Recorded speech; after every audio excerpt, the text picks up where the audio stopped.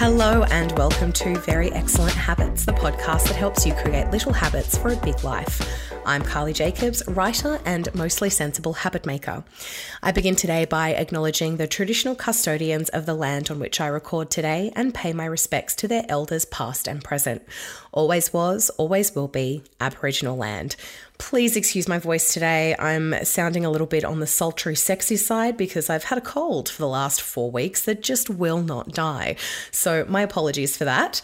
I'm going to start the episode today by telling you a story about how I discovered that the whole hard work equals reward system was actually totally bogus. So I was in year 12. And I came crashing through the front door and I kicked my school bag against the wall and I was stomping down the hallway and I was yelling. I was going, Mum, he's leaving the school. And Mum, loves a bit of drama, came running out of the kitchen. She was like, what's going on? And I was an extremely temperate teenager, so tantrums were a bit out of character for me. And she goes, what's going on? And I just dramatically threw myself in a chair and I went, my drama teacher, he's leaving. This is a freaking nightmare. And look, to be honest, I actually wasn't being dramatic. It was a freaking nightmare. I had spent the first half of year 11 working on my college schedule to make sure that I got a university access score of over 90. I'm a Canberra kid. Back then we had the AST. I don't know, it was a while ago. I don't know what else they do there now, but at the time, I calculated the minimum score I needed for each course to achieve this. Everything was ticking along very nicely.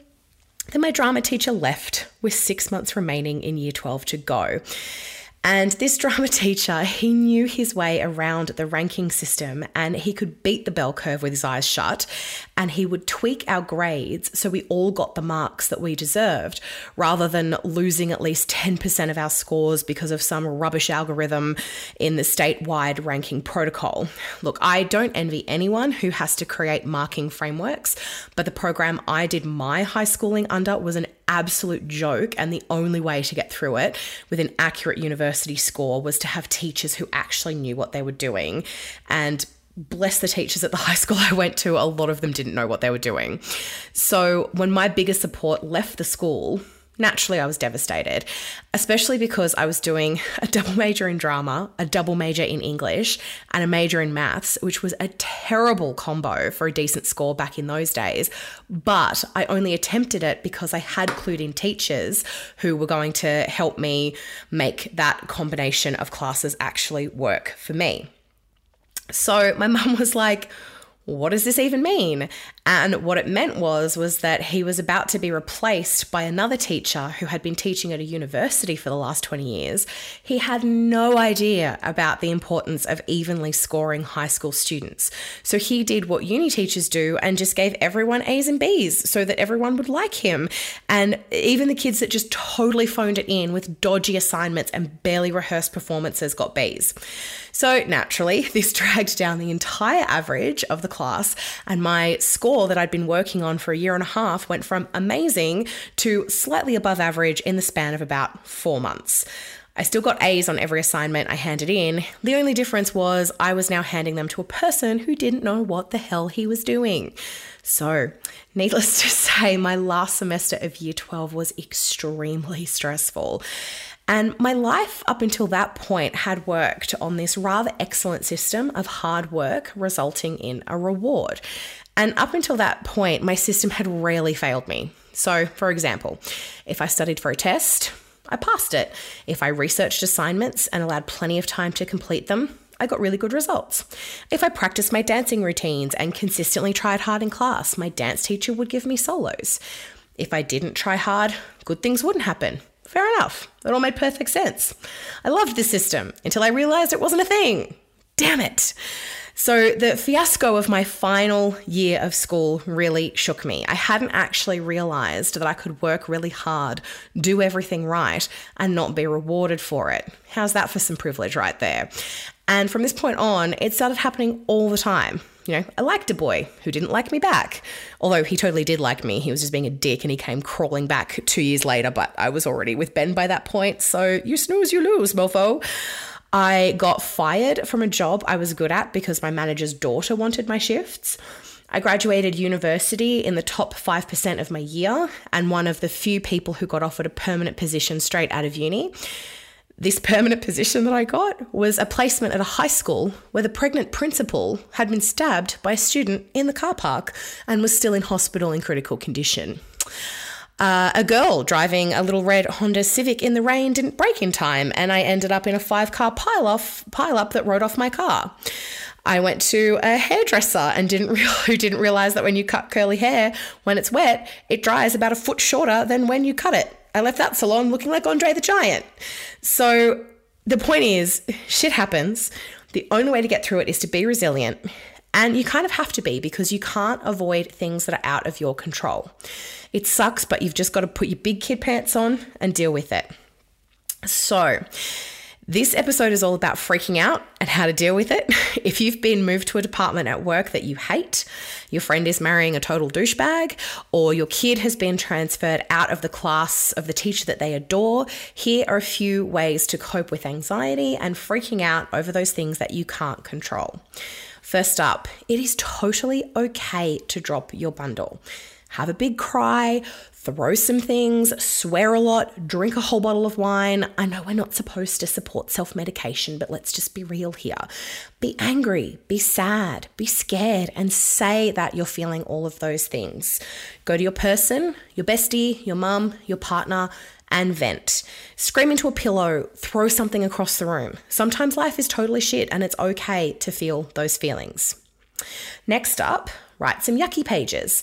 So when I'm feeling a little bit off chops, I will sometimes write a few positive statements to get myself geared up for the day. But if my brain is full of negative thoughts, they need to leave first. About once a month, I'll do a full yucky page to get stuff out of my head. I write down all my irrational fears, I vent about the people who are currently pissing me off, and then I rip it up and I throw it in the bin.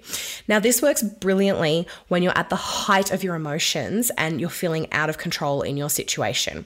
Sit down, write your yucky pages, sit with your feelings, then bin it, take a deep breath, and get ready to deal with the shit.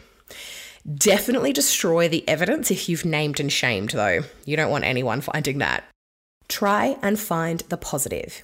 It sounds cliche, but there's always a positive side to everything. For example, when I was a special needs teacher, I had a part-time job a few days a week in a class that I adored.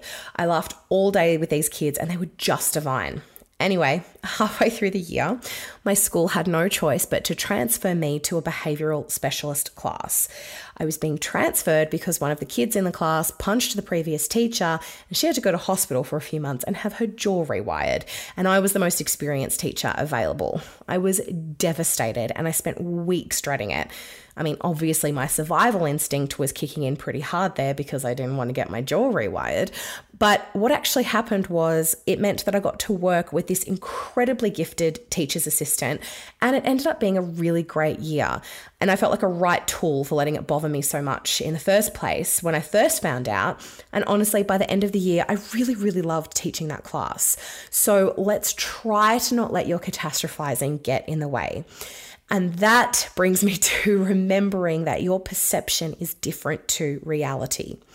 When you're faced with something that is out of your control, like a job transfer, or maybe your daughter is marrying someone you really don't like, or your partner is leaving you, in the moment you find that out, your brain immediately goes to the worst case scenario. And you know what? Reality is almost always better than what you imagine. Yeah, I said it's better than what you imagine. We tend to catastrophize things. I know I do. It's one of my favorite hobbies. But I promise that the actual reality is much more manageable. Like the teaching job I just told you about. I imagined it was going to be an absolute nightmare. And to be fair, I had facts to back up the fact that I thought it was going to be a complete nightmare. But it was so far from that, and it actually turned out to be a really nice year. It's the idea of the worst case scenario that has us getting ourselves into a tizzy, and here's a truth bomb that will save you. Ideas aren't real. Focus on the reality and not the everyone dies in a fire scenario that you just made up in your head. Next, you need to kill your nostalgia. The past is done. Stop looking there. I see this a lot with people who lament the changes in friendships as you get older. So people say things like, we used to be so close, we'd hang out every weekend, and now we see each other once a month. Wishing for things to be the way they were is a massive waste of time. It's perfectly fine to look back on the past and think it was nice, but if you get yourself stuck there, then you can't move forward in the now. And just because you perceive things to be worse now than they were, doesn't mean that they won't get even better than they were before. When it comes to accepting things that are out of your control, the great news is it's compulsory. You eventually have to accept the thing or you'll just be miserable fighting it. Just give everything time. People break up, get fired, lose heaps of money, get divorced, and lose heaps of money. And you think at the time that you won't ever be able to function again. But then you look back in a year's time and think, wow, I was being a mega drama queen. That's it for this week. Just a little mid-week pep talk for the overthinkers out there, the catastrophizers, and those who find themselves freaking out on a daily basis. Thank you for listening to Very Excellent Habits, the podcast that helps you create little habits for a big life. I'm Carly Jacobs. You can find me on Instagram at Very Excellent Habits, and you can also email me, contact@carlyjacobs.com.